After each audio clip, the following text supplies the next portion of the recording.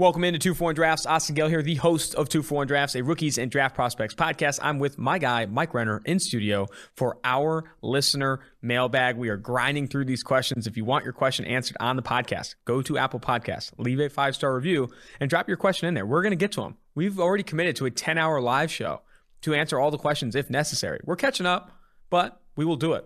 Go put your question in Apple Podcasts right now.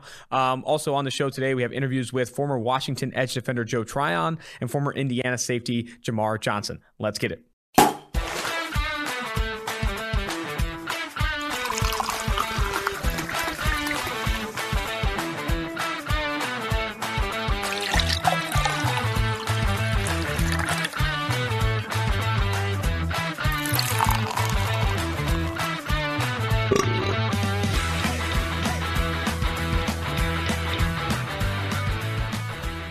Buddy, we are back-to-back recordings here on a lovely Wednesday morning to rip up our listener mailbag. Gives us time to what? Bonus listener mailbag. We're going to do 2 mailbags a week until we answer every single question you guys send. Yeah. Go to Apple Podcasts, leave a 5-star review, and ask us a question. You'll get on this list. And if you're international, we're going to have an international mailbag day. There's like over 150 questions internationally, but we'll get to them. We're going to find a way to make it happen. Might be on the 10-hour live show. Who knows? All right. Ready to rock? Let's rock. All right. This is from Brian Lenz. Are there any Nebraska players that should be good in the next few drafts? And would the Lions be better off drafting Lance at 7 or trading back with the team who wants him and drafting BPA later? So the Nebraska players, they have DT Ben Stille, may get drafted late round. He took a 6th year. JoJo Doman, linebacker as well. The one I'm looking forward to, though, wide receiver, Wan'Dale Robinson. Yes, you heard that right. It's like he's the Walmart knockoff version of Rondale Moore. You wanted Rondale? Well, it's too bad. You got Wan'Dale. He's a slot wide receiver for them. Some speed. He was a sophomore last year. He'll be in the mix. But Nebraska, Coffin's kind of barren there. Coffers are kind of barren. Not the 90s Nebraska we came to know and love. What about the offensive tackle, Brendan Jamies? He's in this year's draft. Oh, I thought he was taking next few drafts. I'm saying, what about this year's? Give us a little report on Jamies. He's a OT. He's a little soft. I hate using soft. I always like fragile. Soft compared to other offensive tackles in this draft class. Not compared to me, who's the softest human being alive. But he's soft compared to other offensive tackles in the draft class. Relatively soft. Just in terms of like his anchor is weak. He can be bull rushing in the pocket. Not going to be much as a run blocker, but I think he can come in and pass protect. I think he had a 4th round grade on him in the draft guide.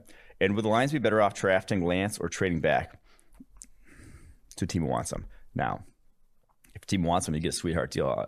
Always trade back for that QB. I think they'll be firmly in the mix next year's quarterback class, as I'll answer in a future question here, hopefully on this show, maybe on next one's.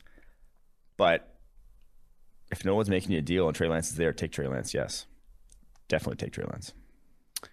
Alrighty, moving. I definitely think they should stay put at 7, or if the QB5 or QB4 falls as far as 7, you need to get out of that pick or take him. You're in no position. To say, no, we need to stay put and take Jamar Chase or Kyle Pitts or Jalen Waddle. It's like, no. There are teams trading 2nd-round picks for Sam Darnold. The desperation is real. Denver will come up. New England will come up. Washington will come up. You will find a team looking to make a play. And especially if it's Trey Lance, where he's the type of quarterback, everyone agrees that it's a tool. He's toolsy, not a tool. Toolsy. That he shows anything.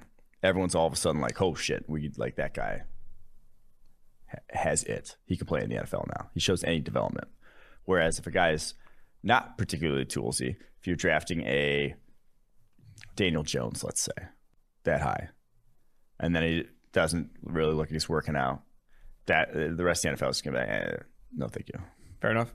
All right, this is from What's the Shanna Plan? Sorry about my novel of a comment last time, guys. I'll get straight to it this time. Oh, this guy's already asking multiple questions. What are your guys' favorite guilty pleasure picks on either side of the ball, i.e. a player who would really fit well in a certain scheme, but doesn't really fit the bill from a need or value standpoint? My picks would be Travis Etienne to San Francisco in round 2 and Zaven Collins to New England at 15. Yeah, I get on board with those. I like the Falcons going Jamar Chase. He'd be awesome. Him and Julio Jones paired together. Yeah. Would be hashtag fun to watch. Chiefs going Kadarius Toney. Another one was just like, God damn, that'd be too much fun. hashtag to watch. And then this one actually might fill a need, but Micah Parsons to the football team. That front seven would melt faces. My God. What you could do with Parsons, Young, Sweat, Allen, Payne, Ioannidis. Those are my faves. I think Falcons going any of the top 3 receivers, Jamar Chase, Devontae Smith, Jalen Waddle, adding a receiver to that group would be freaking awesome. Also, Kyle Pitts. Just getting another weapon there for Atlanta, any of those 4 top-end pass catchers would be sick as hell. They just traded a second for Hayden Hurst. What? Stop. This is the same guy. Stop. There's no redundancy with Kyle Pitts. Another thing I'm thinking of is if the Dallas Cowboys, who have a really good offensive line, went like Rashawn Slater at 10 and just continued to build up front. I mean, that's another when I'm looking at luxury picks, I'm thinking about, okay, what are already really good position groups? Let's double down. Denver getting a corner, something like that, where you're just going to continue to throw resources at a position that's already good. $1 million. $1 billion. What's cooler than being ice cool? No, fuck. Cooler than $1 million offensive linemen. I suck at song lyrics. What's cooler than being cool? Ice cold. Man, timely reference too. That one just came out. Did it really? 2003. All right. This is from Rymel Depius. The Eagles' new DC is Jonathan Gannon, who most recently worked under Eberflus and is a Mike Zimmer disciple. With that information, who are some day 2 or 3 guys who fit the scheme to the Eagles potentially draft on defense? I think someone else asked this as well. Okay. Not as quite as directly. I think my answers for that were Lee McNeil on the defensive line, Jabril Cox at linebacker, and Tyson Campbell. So that's Lee McNeil of North Carolina State, Jabril Cox, the LSU linebacker, and Georgia cornerback Tyson Campbell. All would fit the D. Fair enough. All right. Jumping to this person's username came in Hebrew, so I don't know. They somehow slipped into the American mailbag. I don't know. Here we are. But this is from that person. American. You try to say they can't be American. No, they can, but the language default. I wasn't. My God. Awesome. Sorry. My preference would be. Check your bigotry at the door. Okay. My preference would be Davis Mills with Mond or Trask, if not for Mills. But is it worth the pick if you're going to be in the market for a top 5 quarterback in 2022? Burning a top 60 pick on a backup QB on a team with a lot of holes, not ideal, clearly. Did he mention the team here? I think it's Patriots. Okay, Patriots. Sorry. So, if you don't select a quarterback before day 3, if Cam brings New England back to 7 wins, you're stuck in the same place you are now. Can you afford to just punt on 2021 with the hope to be in a better place than you are now? What's the Patriots' best option for the future quarterback? So you're not going to be in a better place next year's draft. That would floor me for them to be picking top 5, top 8 to be in striking distance to a QB class. And we said quarterback classes like this don't come around every year. So if you are within striking distance, you make the play up, making the play in second round. I wouldn't hate grabbing Davis Mills. I think you can still throw darts. It never hurts to throw darts, especially at the most valuable position in the NFL. But I would take that dart you might throw in the second round and just use it to go up in the first round. Would be my play, because I don't think 2021, even if you go 7 wins, even if you go and you're hoping to go much better than 7 wins, you're not going to be in the position to do it again. And Cam Newton plays well, you're going to have to pay him. And that's not what that roster's built around. So we said it, I think, a number of times now.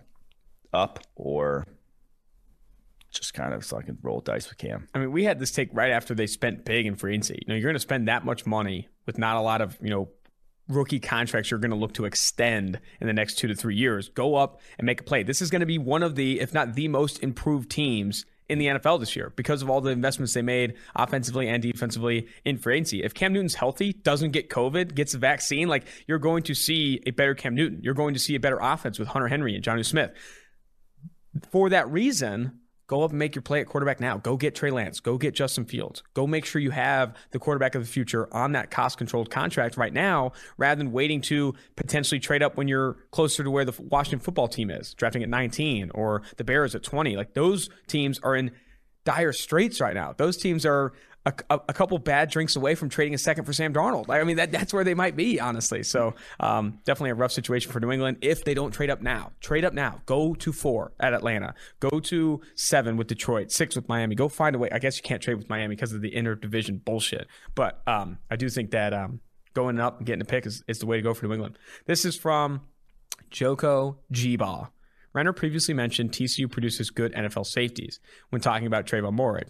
What's another program that consistently develops NFL-ready talent at a position group that is never talked about? Fair. That was a good follow-up. Conversely, what powerhouse program never has any NFL talent at a position group? Ohio State quarterbacks. Never has NFL talent. Stop. I will say, though, okay, the one that gets swept under the radar, Michigan State quarterbacks. Kirk Cousins, Brian Hoyer, Drew Stanton, Nick Foles, even Connor Cook and people like Brian Lewerke last year. That's a crazy amount of NFL quarterbacks for a program that no one talks about. That's with good reason. That's a fair take, yeah. So I think Michigan State quarterbacks fits that bill. The other one I'd say Mississippi State defensive tackles. Fletcher Cox, Chris Jones, Jeffrey Simmons. You got 3 damn near blue chip in Jeffrey Simmons' case. The other 2 are blue chip defensive tackles from one school that and no one's calling them DTU. Mm-hmm.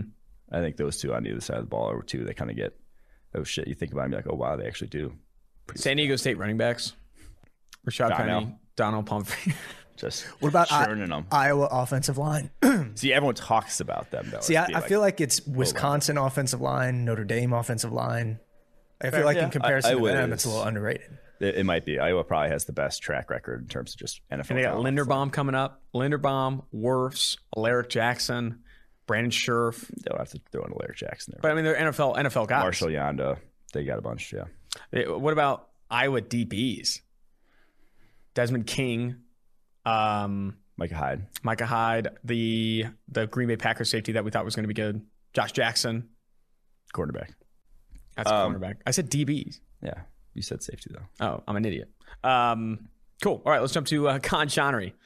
What do you guys think of wide receiver Donnie Corley? Dude came into Michigan State and was a freshman All-American after playing both wide receiver and corner. Michigan State does that a lot as well. The cornerback wide receiver. Tony Lippett. Yeah, Tony Lippett. Got kicked off the team a year later and ended up at Texas Southern and balled out last year. Now he's entering the draft. I think he's a sleeper prospect that no one's talking about. Any thoughts? He's interesting. So he tweets out a video of himself. Actually, here, ask the next question, too, because 2 people are bringing up Donnie Corley. Okay. This is from a clearly struggling MSU fan. A lot of Michigan State hype today. Could you guys do a quick player review on Donnie Corley? Showed a lot of potential as a freshman, and he had some bad off-the-field issues. Secondly, who are some Michigan State players getting drafted this year, and around what round? All right, so Corley's 6'2", 186. I honestly think maybe DB is his best position because he said 4.39 at his Exos Pro Day, as the first question outlined. 453 yards receiving as a true freshman at Michigan State. 4-star recruit, played 54 snaps at cornerback as well, mostly towards the end of the season. Looked fine. 57.9 coverage grade on those. Obviously gets kicked out with sexual assault allegations off the field, goes to community college, then goes to Texas Southern, over 1,000 yards at Texas Southern in 2019. Doesn't play this past year, COVID, whatever. In the draft, I think he gets drafted. Like, his tape's good enough, speed's good enough, way he moves is good enough to get drafted. I would not be surprised if it's that cornerback. I think that's where his skill set looked, in my opinion, the most impressive. And everyone wants the tall cornerback that can move. Everyone wants him because he's only 186 pounds at 6'2". He's kind of skinny for a wide receiver. And on his Texas Southern tape, he's just running go balls all that time. This year's draft, Shakur Brown, probably the only one who I would say gets drafted. They got Naquan Jones too. I don't think he will. Round 5 or so. He's a 5'10", 185-pound corner who ran a 4.61. That's a tough sell. His tape's great. I mean, a lot of really nice plays on the football, but that is not the athletic profile that teams are going to covet highly. So round 5 and beyond is where I'd expect him to come off the board. He declared early too. I was talking to someone within the Michigan State program and said he was surprised he declared. Kind of similar to Josiah Scott last year. I like Josiah Scott's tape better though. All right, let's jump to DMAC17. What are your thoughts on Denzel Mims so far with the Jets? And do you think he can become a true wide receiver 1? Start there. I thought he was getting off line, like as a route runner, looked more like the guy who saw at Senior Bowl than the guy I kind of saw on tape. We said that difference was concerning. And so the fact that he is looking more like that Senior Bowl guy, very good. But there was a mildly worrisome thing. The receiver he was at Baylor was this contested catch, body control guy. He only went 3 of 11 contested situations as a rookie. Now, not a huge sample size, not great, but like he was a skinnier contested catch guy. And a lot of times the skinnier contested catch guys, they start to get bodied at the NFL level when they are going against NFL strength at cornerback. So that is maybe the mildly concerning thing. But again, it's only his rookie year. Bad quarterback play. Did not have a situation that was set up for him to succeed. So this year with Zach Wilson, I'm guessing a guy's going to give him a lot of those chances down the football field.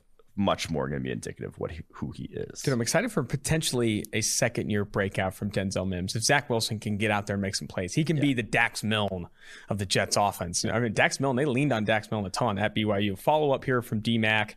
How soon should the Jets target a wide receiver in the 2021 NFL Draft, and who do you think is an ideal complement to Denzel Mims? I don't think 23 is too soon. I really don't. I think you can add a third guy to that mix of Denzel Mims, Corey Davis, whoever you want, because I don't really see either of those guys as like the guy in that offense. And so I don't think 23 is too soon. And his last one here, is this the best 3 years? Ideal compliment. I feel like Elijah Moore could be nice there. Yeah. There you go. So. Elijah Moore at 23. Yeah. I'm all about it. Is the best 3-year wide receiver? Is this the best 3-year wide receiver draft stretch? 2020 was a great class. 2021 seems to be deep and talented at the top. And then you got David Bell, Treylon Burks, Garrett Wilson, Olave, Mechie, Pickens, all as 2022 guys. So you think this is going to be the best 3-year stretch? I thought I would go back 2019 to 2021. I think it's better. I don't love. I mean, Olave. I don't love Pickens. Obviously, he just tore his ACL. I don't think he's going to be in that class. I'm not super high on Mechie either. Wilson and Olave are the 1-2 for me at this point in time. I think the 2019 one that had A.J. Brown, DK Metcalf, Terry McLaurin, like what they already did, it would have been drafted higher had you not just had the worst 4-year draft stretch of wide receiver like ever. Yeah. Teams were terrified of drafting wide receivers that year. That's why all those guys fell down boards. So I do think that class was... So 19 to 21, yeah, probably was best receiver stretch ever. All right, moving on to Jesh 2OS. Hey guys, my name's Evan. Interesting. And my question for you is both. That was Jesh 2OS. I thought it was Jesh 2OS. My name's Evan, and my question for you both is what is your way too early top 7 picks for next year? All right, here we go. I wrote them out, and I wrote teams too, which is going to upset people. This has nothing to do with. Their Vegas odds of winning the Super Bowl. This is my take. Oh, wow. You didn't even go Vegas odds. Didn't go Vegas odds. I said this is what I think it's going to be. So, number 1, Houston Texans, Spencer Rattler. Oklahoma. Number 2, Detroit Lions, Sam Howell, North Carolina quarterback. Number 3, New York Jets. Sorry, Jets fans. You're starting a rookie quarterback, and you're still kind of barren. Kayvon Thibodeau, Oregon defensive end. There you go. You got a blue chip defensive end. Be happy. Number 4, Philadelphia Eagles. I like that. Keaton Slovis, USC quarterback. Number 5, Las Vegas Raiders. Sorry to do it to you. That's fine. Derek Stingley Jr. I like Derek Stingley. Cornerback. Yeah, he's a monster. Number 6, Jacksonville Jaguars. Your guy. Oof, I hate that I had to do this to Urban Meyer and T-Law. But number 6 overall pick, Kyle Hamilton, Notre Dame safety. There you go. You got a blue chip safety. And then number 7, Quinn. I mean, this is not surprising to me. 7 is better than I thought it was going to be. Cincinnati Bengals. Go Zach Harrison, the defensive end from Ohio State. There you go. There's your top 7 picks. I don't know why you want 7. You just wanted me to include the Bengals. He wanted him to include the Bengals. Evan did. And the Bengals go for the hometown guy. Even though pair him up with Sam Hubbard. Wait. Who's the head coach? Oh, that's a good question. Who do you think would be the head coach? Joe Brady. Yeah, Joe Brady. How sick would that be? It will be Joe Brady, Burrow, Chase. That would be sick as hell. I'm all the way for it. I'm all about that. All right, this is Oof. I've got 2 questions here. I hope they don't have too much beef. Most recent pod, I heard the Mustache Man said he likes team-specific off-season building questions. So as a massive footballer fan, here's mine. This is for the Cowboys. Free agency, they were going to sign, so we're still behind here. Trey Boston. This doesn't look like the Cowboys anymore. This looks like the Washington football team. Okay, Washington football team. They signed Trey Boston, Curtis Samuel, Alex Anzalone, Corn Elder, Nate Jerry, Jacob Hollister, and some sort of meh free agency quarterback. They did get the meh in Ryan Fitzpatrick, and they did get Curtis Samuel. Some of these other guys, I mean, there's special teamers for the most part. Jerry, Cornelder, what the fuck are we even doing? Why do you want Nate Jerry? Jacob Hollister, what's the point? But then you look at his draft here for the Washington football team. Wide receiver Rashad Bateman of Minnesota at 19. He gets Jamin Davis of Kentucky at 51, which would be sick if he falls that far. Your boy Shakur Brown out of Michigan State at 74. All the way at 82, which is possible because of the size stuff. Yeah. Ardarius Washington, TCU safety. 125, Brady Christensen. After that pro day, I think he's going higher. The BYU tackle. He goes at 125. Then you have Sadarius Hutcherson, I think South Carolina offensive lineman at 164. Your boy, KJ Stefferson, former Notre Dame standout turned Jacksonville State standout. Not quite a standout. Not quite a standout, 245. And then DJ Daniels, which is that the Minnesota corner, Minnesota safety? No, DJ Daniel is the Georgia corner. Oh, that's I think might end up being the safety. I kind of like him at safety. But this, yeah, I mean, you picked like all my guys. So, yeah, I'm going to like that. That's sweet. You hit on Curtis Samuel in the offseason. Boston's still a free agent. Could still make a play. So, dude, if you're able to get Bateman, Davis, Washington, and Brady Christensen, that's a pretty slam dunk draft with your first 4 or 5 picks. Shakur Brown, I could hit or miss, but I'm a fan. Yeah. All righty. This is from. Yes, sir. Oh, wait. Okay, so then he had a follow-up question. Oh. That's a lot of beef in that question. So the last one's simpler. How likely do you think it is that the Cowboys lock into Patrick Surtain at number 10 just because Bama corners come back together? I don't think it's going to be because of that. Yeah, it's because he's the best corner right now. But I do think that's very likely. All right, this is from Yes Sir 1234623. Thoughts on Spiller and Smith, both A&M running backs, but Smith can play slot and receiver occasionally. Both are sophomores. Do you have an early grasp on how they will perform next year? Would you expect one to become RB1 over Breece Hall? No, I love Breece Hall, man. But should anything could happen, we're still pretty far out to be making declarations. But I do love Breece Hall as top running back in that class as we stand right now. I think Smith, he's really more of a wide receiver. I would not consider him a running back. I think you're misusing him to be calling him a running back, but I like him as a slot wide receiver. Isaiah Spiller, one of the better power backs, coming back to be 225 as a true sophomore last year already. He was shredding tackles left and right. I am a fan. He just doesn't have quite top end speed, high end juice. Not quite there. So he is, but he has the buy type for the NFL. He'll be an NFL running back for sure. I love the collegiate love we're getting on the mailbag. Michigan State, some Texas A&M guys. So we got to make the tailgate tour. Spreading it. This year, tailgate tour. I've never been to Texas A&M. We're going around the country. College Station. Let's run it. All right, this is from Bats for Bats. You know where I want to go tailgate? I've always wanted to go tailgate at Baylor. They have the new stadium with like the river or whatever that surrounds the stadium, and you see all those boats and everyone's tailgating on the boats. My God. I haven't seen that. You've never seen that? No. Oh, every time I see them, like, now if Baylor just had a football program, that'd be cool. But, why are you hating on Baylor like that? They don't have they just won a national championship. I mean, it's probably a pretty good time down at Baylor right now. It probably is a sick ass time. The moat around the stadium is loaded. All right, this is from Bats for Bats. I love that. Oh, my question is on the PFF mock draft simulator. I love that there you can edit draft for need, care for positional value, and randomness to see how everything can change. You can also, on the mock draft simulator, you can also change for public versus PFF board, which is awesome. Like you can skew towards the public consensus or skew towards how PFF sees the class. That's another nice slider on the mock draft simulator. I'm curious what you guys think is the most realistic setting for the actual NFL draft today. I know this is hard to explain without the visual, but both for the draft for need and care for positional value, go 5 pegs on the right. Okay, blah, blah, blah. I know the answer. Yeah, I was say, you know this, I don't. So what I would do is I would do care for it all starts in the middle. All of the sliders start in the middle. Take care for positional value down 2 notches. Bang, bang. Take randomness down 2 notches. Bang, bang. Take draft for need up 2 notches. Bang, bang, up. And then public versus consensus, I would go 2 notches down towards the consensus. So that way you're seeing more of how the consensus sees the draft rather than just how PFF sees the draft, because you're not going to be able to get PFF's guys if you go to the PFF board, or else they're going to just draft right off the PFF board. So I'd go 2 notches down on randomness, 2 notches down on positional value, 2 notches up on need, and then obviously 2 notches down towards the consensus board. That is very difficult if you're listening on the podcast to understand. Go to the mock draft simulator, pff.com/mock. Check it out. It's good stuff. All right.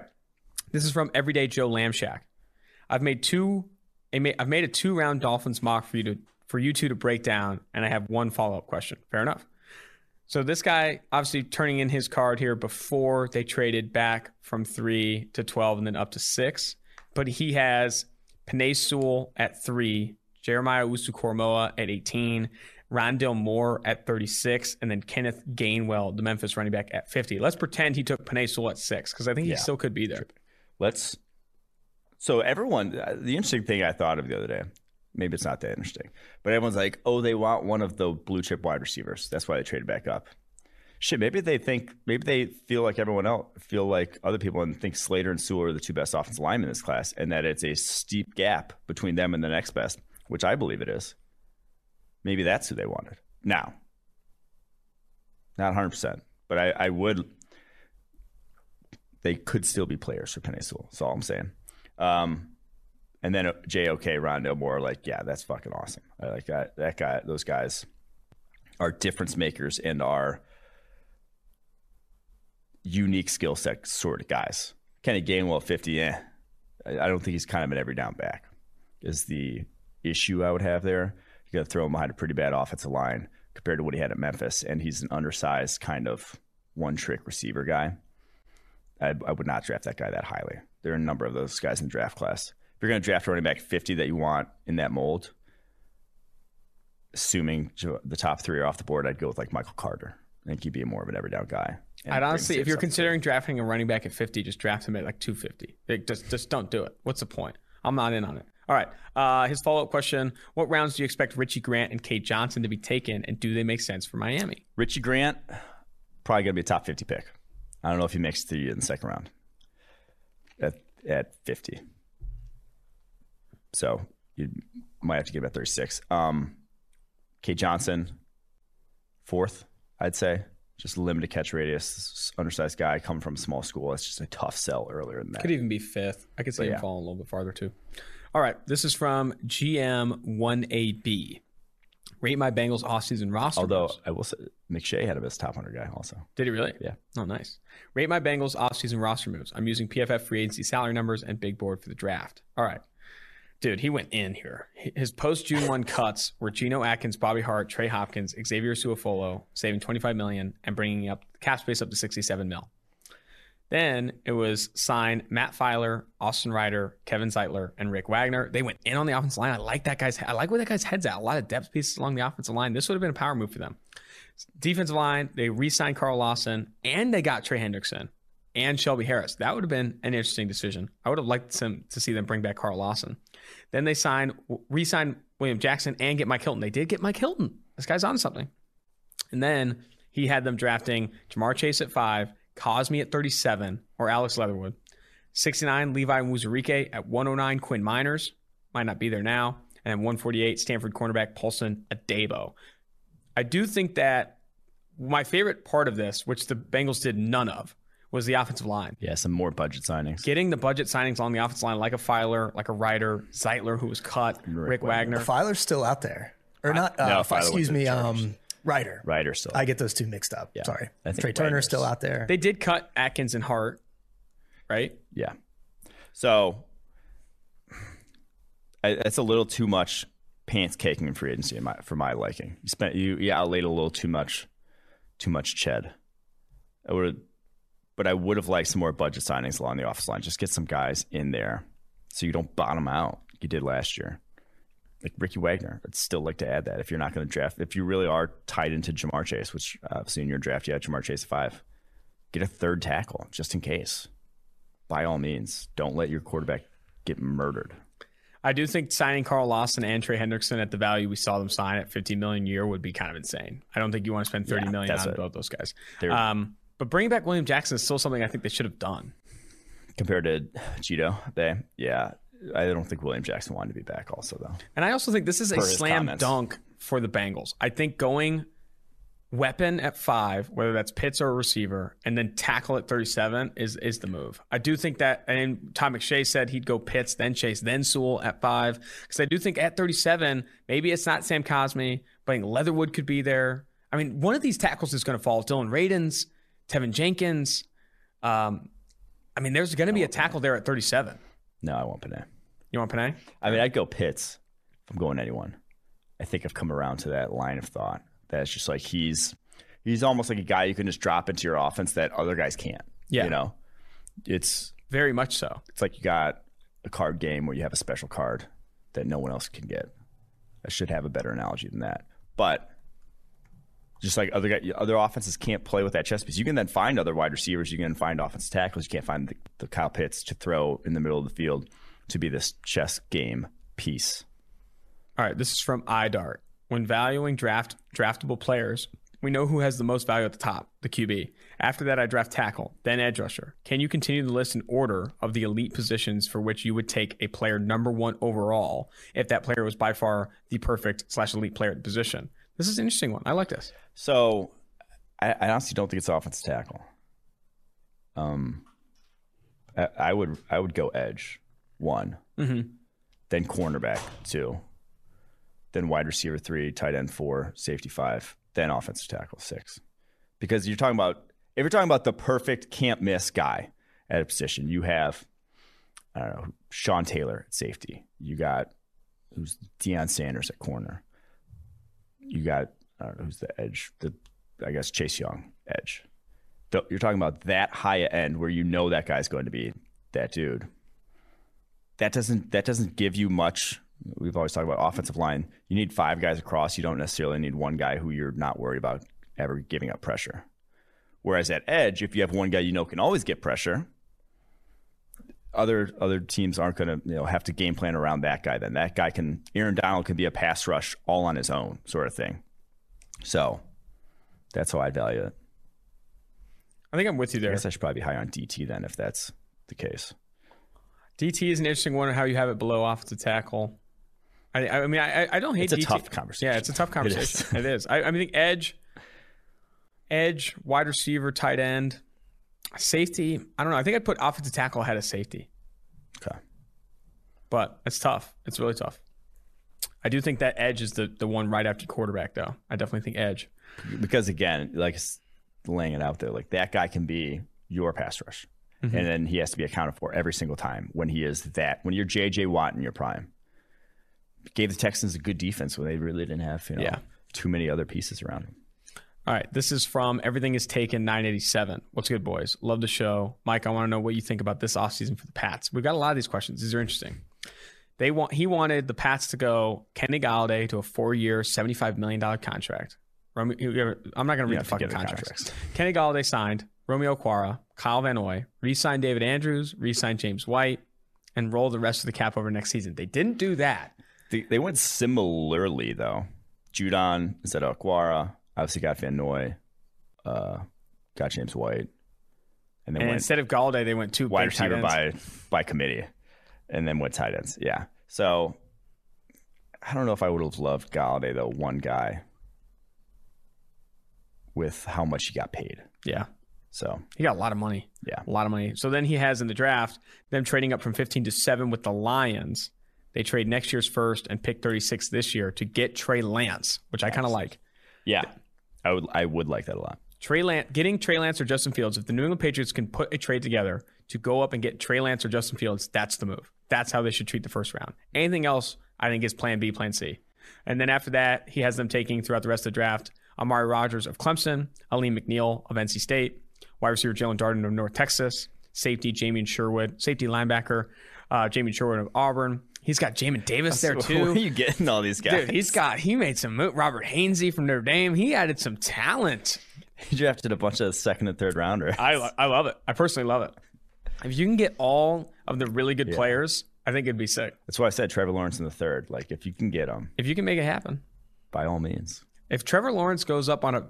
Okay, here's a good question. I'm going to throw this into the mailbag. If Trevor Lawrence, day of the draft, something surfaces where he has a gas mask on, a bong gas mask on, how far does he fall? None? Does he even fall at all? I don't think he falls at all. No. There would have to be more like a Lyle Collins situation. Yeah.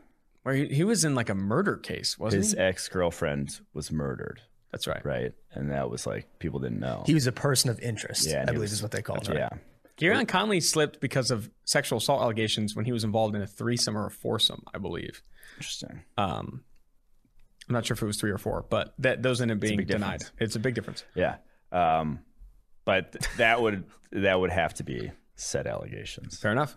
It's a dumb conversation. Trevor Lawrence isn't a gas mask away from falling. Exactly. All right, this is from Gavin Dale. Has PFF considered recategorizing on-field positions, especially as it pertains to draft prospects? Which positions would you create new categories for? This harkens back to my Mel Kiper conversation from the other day. And we've already tried. I mean, like I want to say popularized edge. Absolutely. Or at least part of the conversation, yeah. Instead of saying 3-4 outside linebacker or 4-3 defensive end. Today's NFL, those guys are oftentimes asked to do similar things. Now, even in between that, there are guys who aren't necessarily going to do one or the other, aren't going to be able to do everything in the sort of edge category that you might want an edge to do in your system. So there's still some nuance, more nuance that needs to be there. But I do think it's better than DE or outside linebacker because a lot of times they're doing the same thing. But I will say slot, I think, needs to be popularized as its own category.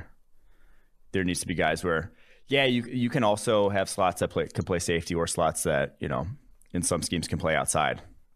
But I think that is a skill set, and it's one that I would add to the sort of NFL draft rankings of this guy is a guy who's going like Amik Robertson last year, Louisiana Tech cornerback. That guy's a slot. I don't think he's necessarily – he could play safety for you, but ideally when you do have that third cornerback on the football field, that's who it's going to be. It's going to be that guy in your defense. And I think there's, a number of guys in every year's draft that it's like that. I think Elijah Molden falls into that category this year. Like, yeah, he could be a safety for you, but anytime you're going to want a guy in the slot, I think you're going to want Elijah Molden. So I think there's opportunity to also do the same type of thing for safety, box safety, free safety, like deep safety versus a box player. I do think that just listing safeties, like your top 10 safeties, are all of them are going to play different positions. All of them are going to do different things. Like if you just rank the top 10 safeties in a draft. Yeah. If you want to just call guys pure box or that maybe dime safety, whatever you want to call it, I think there's room for that positional designation too. All right. This is from Milwaukee Mike. My question is, what are your way too early thoughts on the relative strength of position groups in the 2022 draft? Anecdotally, I've heard you guys mention the receiving group won't be nearly as strong as the past two, but would like your takes on the rest of the class starting up. Also, as a fellow Mike from Milwaukee, I have to give a shout out to Mike Renner for repping the pack loud and proud. Mike's from Milwaukee. You're not from Milwaukee, are you? I was born in Milwaukee, yeah. Oh, okay. I feel like I have no idea where you're from. You were like in Chicago, in Milwaukee. I moved a lot. Lived in West Dallas for a few years, like when I was till 4 years old. Then I moved to Brookfield, Wisconsin, till I was 7. Then I moved to Mahomet, Illinois. It's just outside of Champaign till high school. And obviously went to Notre Dame. My parents moved to outside of Louisville. Now I lived in Chicago, and now I live in Cincinnati. They're Midwest. You got the Midwest. That's a sampler platter right there. Wisconsin, Illinois, Indiana, Ohio. Bang. But next year, I think it's actually looking to be a nice edge class. I think we've talked about that a little bit on this. I think there's going to be some quarterback talent at least. I think the wide receiver class is going to be a bit of a downfall, especially from these last two. And I think you're going to have a weaker offensive line class. There's not a lot of younger offensive line prospects like Tyler Linderbaum, still one guy coming back where I'm like, I feel good about that guy. Not a lot of others that I can throw in that same vein. So that's how I feel. The other positions you really have not gotten deeper into. Sorry to disappoint. All right, this is from Julian Louise. Do you believe the Dolphins will regret not trading for Watson? No. Not now. I mean, I think they, in retrospect, have to be doing jumping jacks. The stat. Can you imagine? So we haven't talked about the Deshaun Watson stuff since a few podcast episodes ago. Obviously, you saw two women officially file criminal lawsuits against Deshaun Watson. You were talking to me about this last night. That is objectively the worst sound you can put on a podcast. When you bang your ice against the fucking metal thing, it is a disaster. You are the reason people unsubscribe. You're the reason I want to die. But back to Deshaun Watson stuff. We were talking last night at trivia. He's not playing again. I mean, this season. This does not look good for Deshaun Watson. And you know who it doesn't look good for, actually? It's the fucking 22 women involved. That's who it doesn't look good for. That's awful. This is awful. The reports, the allegations, the details are awful. And all point at the fact that Deshaun Watson is complete garbage. Like this is I feel so bad for the women involved in this. People talk about Deshaun Watson more because he's more famous, but the women involved in this stuff looks absolutely criminal, man. Awful details, awful things when you read these reports. I feel like that's the more important part of this conversation. I do feel, obviously, Deshaun Watson might not play football. That's the headlines. This is a football podcast, but the women involved in this, disaster. This sucks for them. And it's to rope back to Deshaun Watson. I don't care your thoughts on the credibility of these women or whatever. Put that aside. Just think to yourself, why does a guy need to go to 40 massage therapists? Why does someone who can hire a professional masseuse with the contract they have, who has team masseuses with the Houston Texans, why do they need to go to 40, 50 plus massages therapists that they solicit over Instagram? Why did he ask multiple of them to sign NDAs? This again, credibility. Those are like allegations again, like whether you find those what those women are saying credible or not, that's in your heart. But why? Ask yourself why he would need to go there in the first place. That way. Travesty, man. Really feel bad for the women involved in those cases. It's awful. It's an awful situation, but had to bring it up with Julian Louise. The Dolphins will not regret trading for Deshaun Watson. What's the date on that question? This is like early March, mid-March. It was before the stuff kind of broke down. I kind of want to read it through because a QB of his caliber rarely becomes available at the prime of his career. Given the massive draft capital need to make the trade and our needs for playmakers on the offense, do you believe building around Tua is the right decision? The media seems to highlight that the Cardinals did with Rose and Murray as the new hotness for rookie quarterbacks, cut bait and draft someone else. I believe Tua is the answer. And if not, we have to at least surround him with weapons and give him the opportunity to succeed. I do think if the Miami Dolphins were going to stay put at 3, they should take a quarterback and take more swings at the positions. However, making the decision to get all the capital they did trading back, I don't love the trade up back to 6, but making the decision to trade back to 12 initially, 2 extra first-round picks to commit to building around Tua Tagovailoa, I like that decision a lot. And I think if you're going to build around Tua, that was the right decision. It wasn't staying put at 3 and taking your favorite non-quarterback. It was trading back and getting a non-quarterback later in the draft while adding draft capital. Yeah. Going to the next question here. This is from Dahami. I think this might be Dahomey. I don't know. It's with an A. It's hard to say. What do you guys think about defensive end Wyatt Hubert in the NFL draft? I'll show you right here. It's right here. This is Wyatt Hubert in the draft. T-Rex arms. What has he got? 29.5-inch arms? I think 30 flat. 30 flat. So the Kansas State defensive tackle, he's like 6'3" with 30 flat-inch arms. It's just how? He did not. How big are his hands? He did not win a genetic lottery there with that combination, sadly. I don't think he can tie his shoes. He needs help to tie his shoes, I've heard. I'm kidding. That's a bad joke. I feel bad. I'm sorry, Wyatt. He's a good NFL. He's a good player for college. It's just that lack of length is going to show up so often in the NFL when you have guys who are your tackles are always going to get their hands on you, and then the problem is like with that lack of length, you can't get once an offensive tackle is locked out with you can't get back into their chest. You're 4 inches away from them. And you're going to have to swat their hands away. You're going to have to be perfect with your hand usage when you do have length to that degree. There just hasn't been a successful one ever. I mean, anytime you have less than ideal measurables, and I'd say these are even worse than less than ideal, you're going to have to be perfect in other places, specifically technique. I mean, we talked to that. Yeah. We talked to Jonah Williams about that when he was getting drafted to play tackle. It's like, hey, shorter arm length, you can make up for that. His were 3 inches longer than. Yeah. His were still not like this level of bad, but like you're just going to have to be perfect technically, and to have this level of measurables, it's just going to be very tough to do. Also, before I jump to the next mailbag question, only a few more before we break. End of an era in Cincinnati. Giovanni Bernard has officially been released. So there are no running backs now. That stat you keep dropping. There are no running backs that were drafted. James White got re-signed, so he's back. Oh, damn it. I know, right? 2015, though. He was a couple years later. So none before 2015. Quinn, initial thoughts on Giovanni Bernard no longer being a Cincinnati Bengal? Well, I got a couple. They're probably not the highest spending running back team anymore. End of an era. Gio was so I felt like they always kind of were like they drafted Gio in whatever year that was. He was the first running back off the board. 2013. Yeah. And then I feel like they kind of were always like looking to draft his replacement. Like they took Jeremy Hill the year after that. But he was good every time. He was kind of like the lead back. So I always thought that was kind of weird too. But yeah, I mean, it's like I feel like it was gonna happen. I know they were trying to trade him. I guess they didn't have a trade partner and, save $4 million this year. Fun fact, Giovanni Bernard's the reason why I live at my current apartment. Why?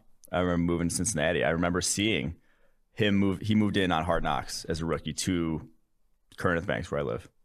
And I saw like they did like a shoot down from his apartment to like the pool down there. And I was like, wow, that place looks sick. They just built it. Wait, Yeah, Giovanni Bernard lives at the Current? Yeah, that was like his first. Like, wow. Go back and watch Hard Knocks. They showed him moving into that was his place. when he was driving around his girlfriend's van too. Dude, that's sick. And I was like, damn, I want to live there when I moved to Cincinnati. And you do. And I moved. Wow. R.I.P. Gio. R.I.P. Gio. All right, this is from DJFJFND. As a Jaguars fan, I think we should take Kyle Pitts at 1 and Kyle Trask with our next pick. What the hell is this? You wouldn't happen to also be a Florida fan, would you? They obviously have a great connection and would be a perfect fit. What do you think? Florida man goes wild with Jacksonville Jaguars draft. This is just absolutely absurd. You do not pass on Trevor Lawrence for Kyle Pitts. And quarterback is honestly, you know how the quickest way Urban Meyer gets fired in Jacksonville is if that happens. If you went Pitts and then Trask, that would be a disaster, an absolute disaster. All right. You prioritize the quarterback. To go back to actually a serious answer to this question, the negligible seeming difference between quarterbacks that at any other position wouldn't really matter. You know, a guard, a Pro Bowl guard versus just a run-of-the-mill quality starting guard, that might not be that big a difference. At quarterback, that's like 3 wins. So you don't make that trade-off at the quarterback position. Apparently, Giovanni Bernard asked for his release. Oh no, dude, he's out. And you know what though? Get out of Cincy. You know what though? You got the best stash in Cincinnati now. Let's go. Let's go. That's the big takeaway competition. from this. That's my final thought on Giovanni Bernard's Can't release. miss now, fellas. I'll see you at the banks. This is from KR295708.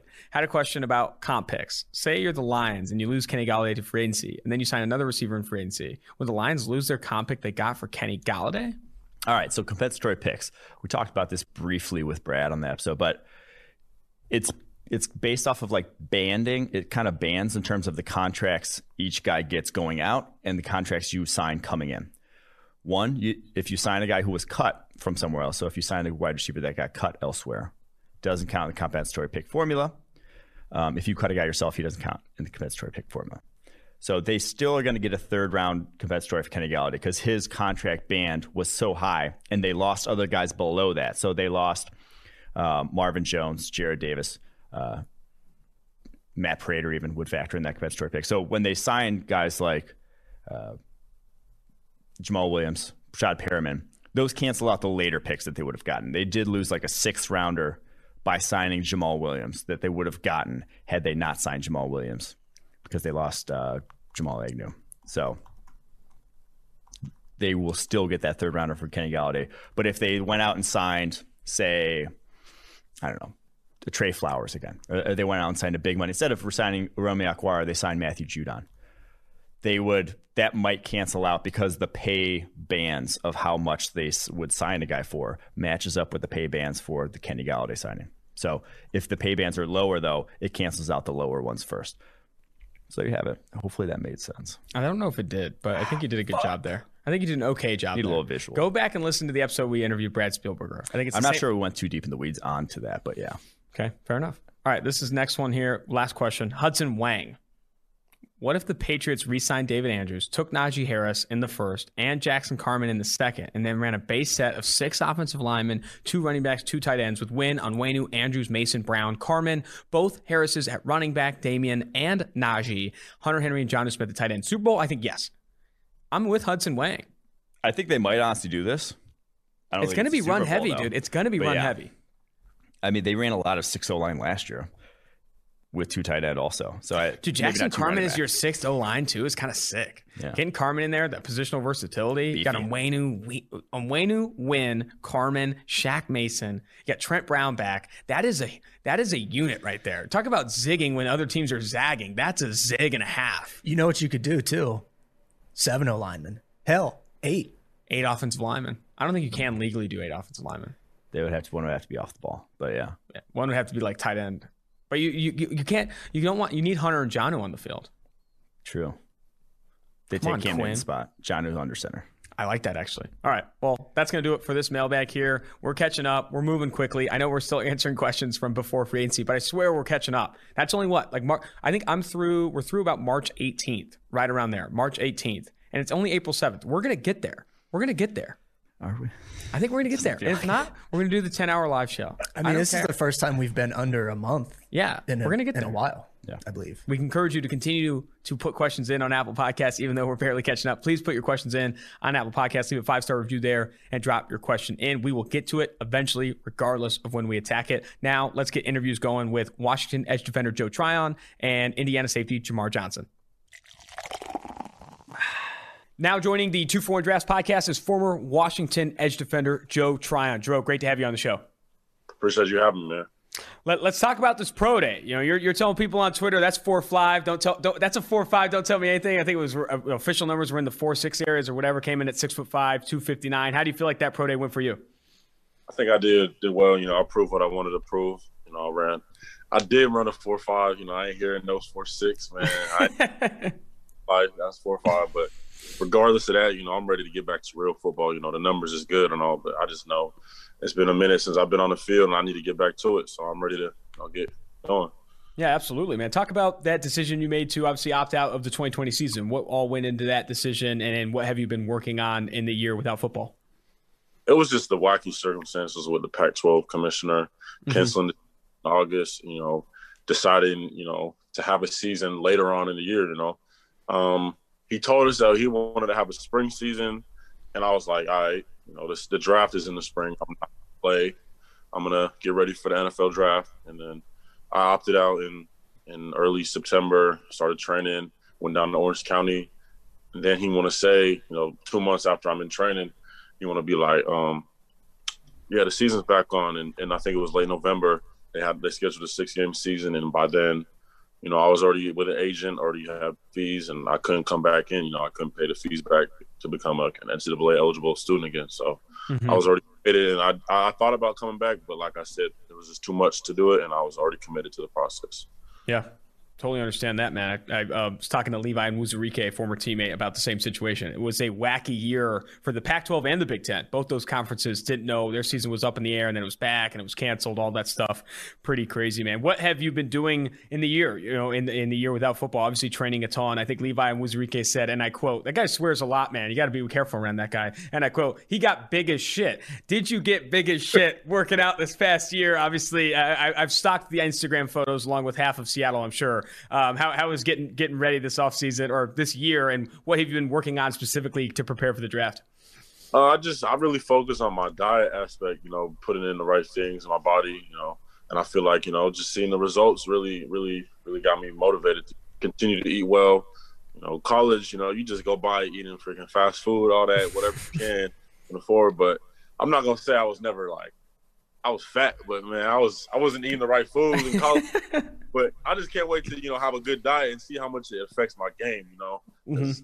I was able to change my body, and I'm ready to, you know, put that on tape now. What were some of the hardest foods to cut out? And did you like get a nutritionist, or did you just kind of do all the research yourself? How did that process of like actually getting your diet cut down go? It was pretty simple because when I went to Orange County, we had a private chef, and the meals are being cooked for me. You know, when you want to eat healthy, you know, you got to cook yourself. You know, and that I know a lot of people get lazy. You know, people like to cut corners. That's what I did growing up. So, you know, just having the accessibility to a private chef was really, really helpful. And, you know, just knowing what to put in your body, knowing that, you know, some fried food ain't going to help you, you know, have a better workout the next day, you know. Just knowing what's right and what's wrong is pretty much what I did. What before, obviously, the new Joe Tryon was entering the world here, what was some of the favorite fast food places you're hitting? Man, I was hitting like Jack in the Box. I was a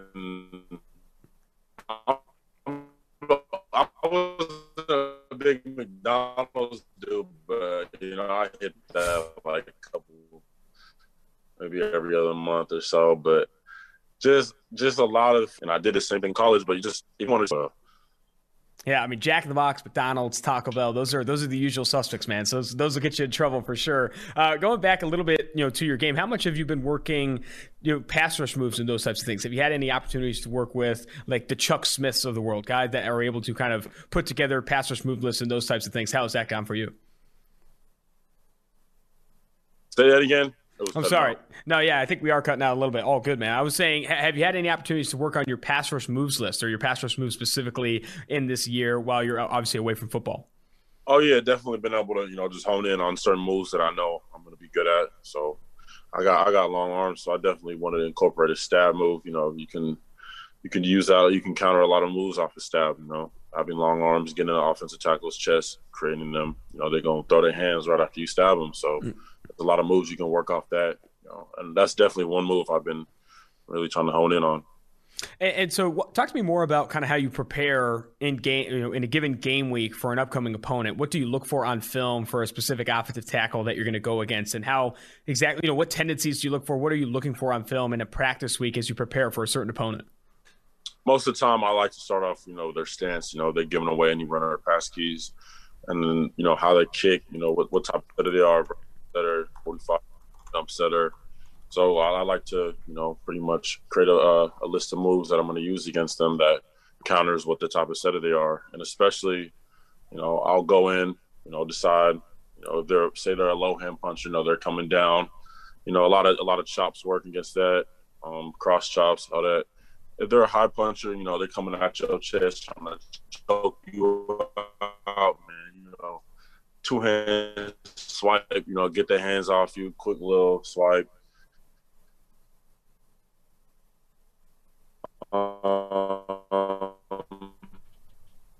So this is a lot that goes into it, and I really enjoy that process. You do good in the game, so it's probably.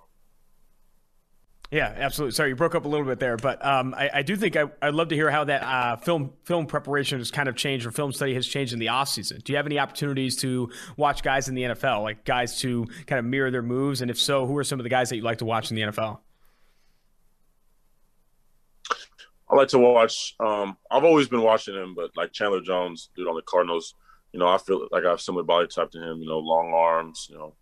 Long striders. Eat up ground, and he's just a dude that doesn't let people get in his chest. And I really try to take that into my game, incorporate it in my own game. So he really is the one that dictates the rushes. That's what I watched on film. So just keeping that mindset, that you're the one in control instead of letting the tackle really control your set or your moves. It's really something I learned, and I can't wait to get back on the field and try out. We mentioned Levi a little bit earlier here, but I'd love to hear your scouting report on Levi Muzurike, a guy that has a ton of confidence. Dude, he seems like a fun locker room guy. I'd love to hang out with him outside of an interview here. But talk to me about Levi and what he does well. Man, he doesn't do a lot of things bad, man. I don't think he has one weakness. The dude is you could put him all around the line. You line him up in a 9 tech, line him up in a 0, and he'll dominate either way. Dude has the quickest first step I ever seen, maybe even faster than Von Miller. He reportedly ran a 4.3, but the time might be a little slower than what they reported. But it was 4.3 in person. Just know that. And his get off, he just creates havoc. The dude is just a wrecking ball in the middle, and playing with him was really amazing because You get off the ball, and Levi already made the play like in one second. You're just like, all right, next play. You're like, catch your breath, good. So Levi is definitely one of those players that is going to make a huge impact. Day one of camp. He's going to be, if not the starter, and I'm excited for him for real. Strongest dude I know too. Just everything, man. What can't he do? What can't Levi do? Going back to your game a little bit. What'd you say? He can do a lot of things, man. I don't know. I don't know what he can't do for real. Yeah, fair enough, man. Going back to your game a little bit, in PFF's draft guide, we see kind of your biggest strength is your strength and your ability to bull rush guys, to get on the interior and push through, run and win through people. Do you feel like if you put the scouting hat on, that is your biggest strength? Do you see as your bull rush as kind of your tried and true strength in this class, something that separates you among the other edge defenders in this class? Or what do you really feel like is your biggest strength and the biggest separator? Definitely my variety of pass rush moves. I got it all in my bag. But going back to the bull rush, I like to use that a lot more. Set moves off of power because in the NFL, I know the ball is getting out faster. So you could have a great get off, but if you're not pressing the pocket, you're not gonna affect the play. You're gonna just run around dudes. So definitely power is something I look to incorporate in my game a lot more. Even though I did it a lot in college, I want to keep improving that and build upon that, because without power, you really ain't got nothing. Where do you feel like your biggest opportunity to improve is, or what do you feel like you want to get better at the most when you head to the NFL? I just want to be in. I like getting after the quarterback. Being at Washington, I had several responsibilities other than rushing the quarterback. So I believe, if I had my hand in the dirt, freaking like everyone else did, I would have a lot more sacks, and my numbers maybe, maybe I'm not gonna say that I'm better than other people, but I'm gonna say that I was in coverage a lot more than a lot of people, and I'll just say my numbers would have been a lot better. But I'm excited to have that in my tool bag, and that makes me really skillful, and I believe that I fit any scheme, 3-4, 4-3, outside linebacker, defensive end. And some of the conversations you've had with teams, what has been their feedback or their interpretation of where they want to see you play in the NFL? Do they see you as that 4-3 end? Do some want to play in the 3-4? What has been some of the common themes in terms of where teams want to play you at the next level? Man, they be saying either, depending on the scheme, they're like, yeah, you're a 4-3 DN and the dirt, or no, I see you stand up outside linebacker, dropping the coverage a couple times and rush out of a 2-point. So that's why I'm grateful, having the skill set I do, and coming from the scheme that I came from. I'm really, I'm varied in my approach to the game. Awesome, man. Very cool. Well, we can finish with this one. I really appreciate the time. Appreciate getting into the diet stuff. I got to get on the Joe Tryon diet, man. Judging by the Instagram pictures, I need to get involved. But what is your motivation? What is your why, if you will, to play this game, to make the sacrifices it takes to play at the collegiate level and then pursue a career in the NFL? Just to be able to pay back all the people that made sacrifices for me. My mom, single mom, put a lot of time into me. It's just something that, I believe that there's no reason not go 100% every time I'm on the field. And I just got a lot to prove. Very cool, man. Well, I really appreciate the time, like I said, and I wish you the best of luck moving forward. Appreciate you having me on, man. Now joining the 2-for-1 Drafts podcast is former Indiana safety and a PFF favorite of late, Jamar Johnson. Great to have you on the show, man. How you doing? Doing good, man. Glad to be here. Absolutely, dude. Just coming off your pro day, how was that experience for you? Any major takeaways from that? Obviously had a ton of opportunities to talk to coaches and evaluators. How was that pro day for you? Pro day went real good for me, man. Heard nothing but good things. I've been getting evaluated, and we're gonna see where it gets. Gotcha, man. What draft time? Come down draft time. I think something interesting about your profile and kind of how you entered this draft is that you just, by no fault of your own, coming out after your true junior season, just haven't played a ton of snaps. So I think under 800 snaps total played at the collegiate level. How much have teams talked to you about your experience and kind of their interest in seeing where you can get with another 1,000 snaps, 2,000 snaps, and adding more experience to your game in the NFL? Nah, they haven't really talked about it. I mean, for the most part, I've been hearing all positive things. The film speaks for itself. So, they know I know the game. They like my IQ. They don't really talk about the snaps as much, but they always ask me, like, why wasn't I getting snaps as many? But, that was that. Yeah, for sure, man. I think something that PFF sees as a big highlight or a big strength for you is just that fluidity, man. Fluidity in hips. You played a ton of deep safety at Indiana, and to be a good deep safety, to make plays on the ball like you did, you have to have fluid hips. You have to have good change of direction, good overall athleticism. That's where we see a ton of your strengths. And also, that pays into positional versatility, and I think that's another strength of yours. But what do you feel like your strengths are? What are your separators in this safety class? Obviously, PFF sees athleticism, hip fluidity, positional versatility. But what do you think really separates you in this class?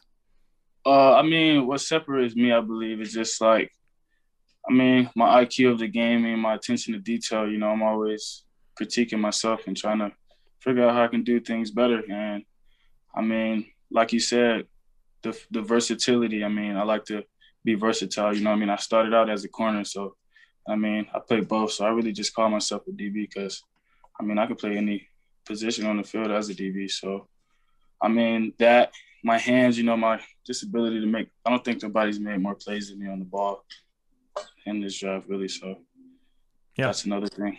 Big factors, man. Ball production, positional versatility, you definitely have that. I'd love to get more into your football IQ. In a given game week, when you're turning on the film, preparing for an offense, what are you looking for on film throughout the week? What are tendencies, traits, things that you look for on film, and how much does that play into your game on Sunday? Yeah, I mean, that plays a big part of my game, I mean, first thing I like to look at is, the defenses that they're playing against, the offense is playing against, see if it's similar, see if it's not. Some things that I can just place my defense on the field at that time, see what I think will happen, go through plays in my head. Then I like to go over their top formations and top pass concepts and top plays in that formation. And just look at little things that I can pick from the QB, any little tendencies I can see there.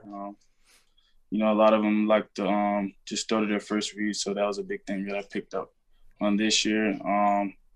But yeah, man, you just diving into film study, watching all cut-ups, and just, So I'm out there just reacting out there, just, make game day easier. I don't really have to think as much. I just see ball, get ball type thing, And how much has that film study changed in the offseason? Have you had a lot of opportunity this offseason to watch film on yourself or even watch film on guys in the NFL? And if so, who are some guys that you like to watch a lot of film of? Haven't really been watching as much film on myself besides the film that I've been watching with the coaches, and like that. But, during the season, that's usually before the season, like fall camp and all that. But I like to watch guys, this offseason I watched Buda Baker, Justin Simmons, Tyrann Mathieu, Jamal Adams, Jalen Ramsey, of course, Marlon Humphreys. I like Marlon Humphreys. Marlon Humphreys a lot. My emphasis on punching the ball came a little bit more this year from watching that. And yeah, that's about it, really. I'm also really interested, you talk about, watching film with teams and having those meetings. What are some of the more common questions that you get when you are meeting with teams or you're watching film with teams? Just like, I always have to just go over my defense and, what is this guy doing? What is this guy? I know the whole back end. I usually know the whole back end's job, down to the linebackers, to the Huskies, to the corner. So that's a lot of the questions. I get the concept questions, and you know what I mean? Mm-hmm. Yeah, absolutely. What can beat these coverages? Like, what can be the cover? What are cover 3 beaters? What are cover 4 beaters? And things like that. Just testing my knowledge. Testing that football IQ. You love to see that. I'd love to turn back the clocks a little bit and focus on your high school career, man. You were MVP, team captain, 2-time district title winner, 3-year football letter winner, and big track guy as well, 4-year letter winner with track and field. What positions did you play in high school? And then what were some of your events in track and field? Man, high school, man, I played it all. I literally played every skill position. I played safety, cornerback, strong safety, linebacker, quarterback, running back, wide receiver, slot receiver, return specialist. I did all that in high school. So, that's where I really get all my moves and things from, my versatility from, because, I was just always that athlete on the team that could, I'm just doing whatever it takes, whether it's offense, defense, returning. I want to put the, stress on me to come up with the win. So that helped me a lot, playing all those positions. So that helped my IQ really. And track, I was a hurdler, 110 hurdler, long jumper, 4x4, 4x1, 300-meter hurdles. Those are my main events in that. And my strongest probably was, before I stomped my heel and long jump. It was long jump. Then my second, basically my first two, was the 110 hurdles. I always feel like, when you're recruiting in college, you got to go after the guys that played everything in high school, because 9 times out of 10, that dude's an athlete, one, and also is going to come in well-versed, playing multiple positions in the obviously on your football team, regardless if you put him at safety, cornerback, and stuff like that. That's awesome to hear that you had all that success in college. I think the other question I had for you would be interested to know, for defensive backs specifically, I think talking trash is a big part of the game. You talk about Marlon Humphrey, Marcus Peters, Richard Sherman, Jalen Ramsey, these guys that you've even spoke to. You got to get into the mental side of the game. It's like a game within a game. It's like a chess match, because oftentimes too, if you're playing defensive back, even if you're playing safety, you're going against the same guys every play. You're seeing the same guys, same names every single play. How do you approach the mental part of the game? What's your take on talking trash a little bit? I like to have fun, I mean, you know what I mean, say if I, you know, throw somebody off me on the block, like, you know, I like to talk a little trash, like, come on, bro, like, what are you doing? Chill out. But just things like that. You know, I talk a little trash, but I like to talk my trash like one-on-one, you know what I mean, right?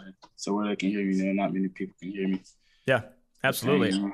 I definitely think the word fun is important there. Talking trash is also fun. It keeps you engaged. Exactly. It keeps you engaged, keeps you in the game, keeps you motivated, all those things. Jamar, I really appreciate the time, man. We can finish with this one. I ask all the prospects this. What is your motivation or your why to play this game and continue to make the sacrifices needed to play college football, to pursue a career in the NFL, train at the level you do, watch film at the level you do? What is your motivation, your why to continue to pursue this as a career? Just my motivation as, you know what I mean, I just want to be the best, you know.